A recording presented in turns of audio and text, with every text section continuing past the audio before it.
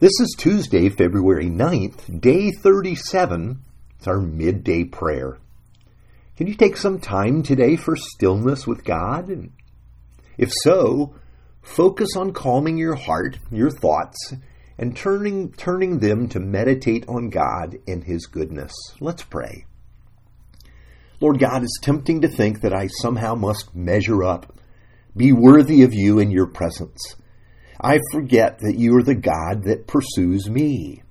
Even when I'm running, thinking that I can catch you, you remind me that you're always with me, and you love me despite how I am doing.